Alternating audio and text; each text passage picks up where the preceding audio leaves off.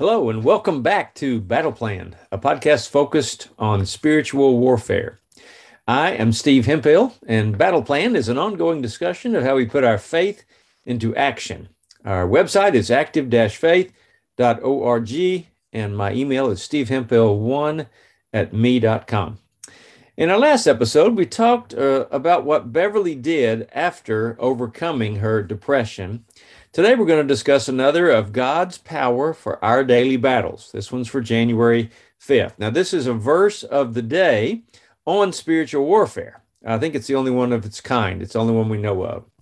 The title for January 5th is God Rescues Those Who Share Their Faith. This comes from 2 Timothy 4:17-18, New Century Version. It says, "But the Lord stayed with me and gave me strength, so I could fully tell the good news to all those who are not Jews. So I was saved from the lion's mouth. The Lord will save me when anyone tries to hurt me, and he will bring me safely to his heavenly kingdom. Glory forever and ever be the Lord's. Amen." I'll pray that verse like this: Lord, forgive those who stand against me as I share your truth.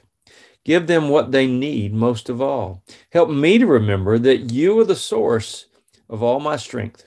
Lord, help me to tell others about Jesus so they can know the true peace that passes all understanding, and help me to demonstrate it.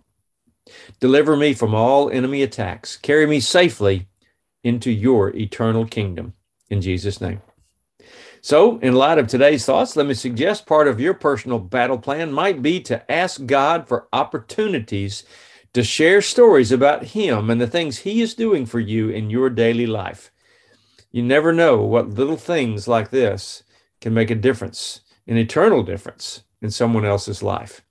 See you next time on Battle Plan, and we'll tell about how some construction cost anger did against Scripture. We'll see how Scripture affected the construction cost anger. And let me remind you to keep praying, because prayer works. God loves you and I love you. Have a great day.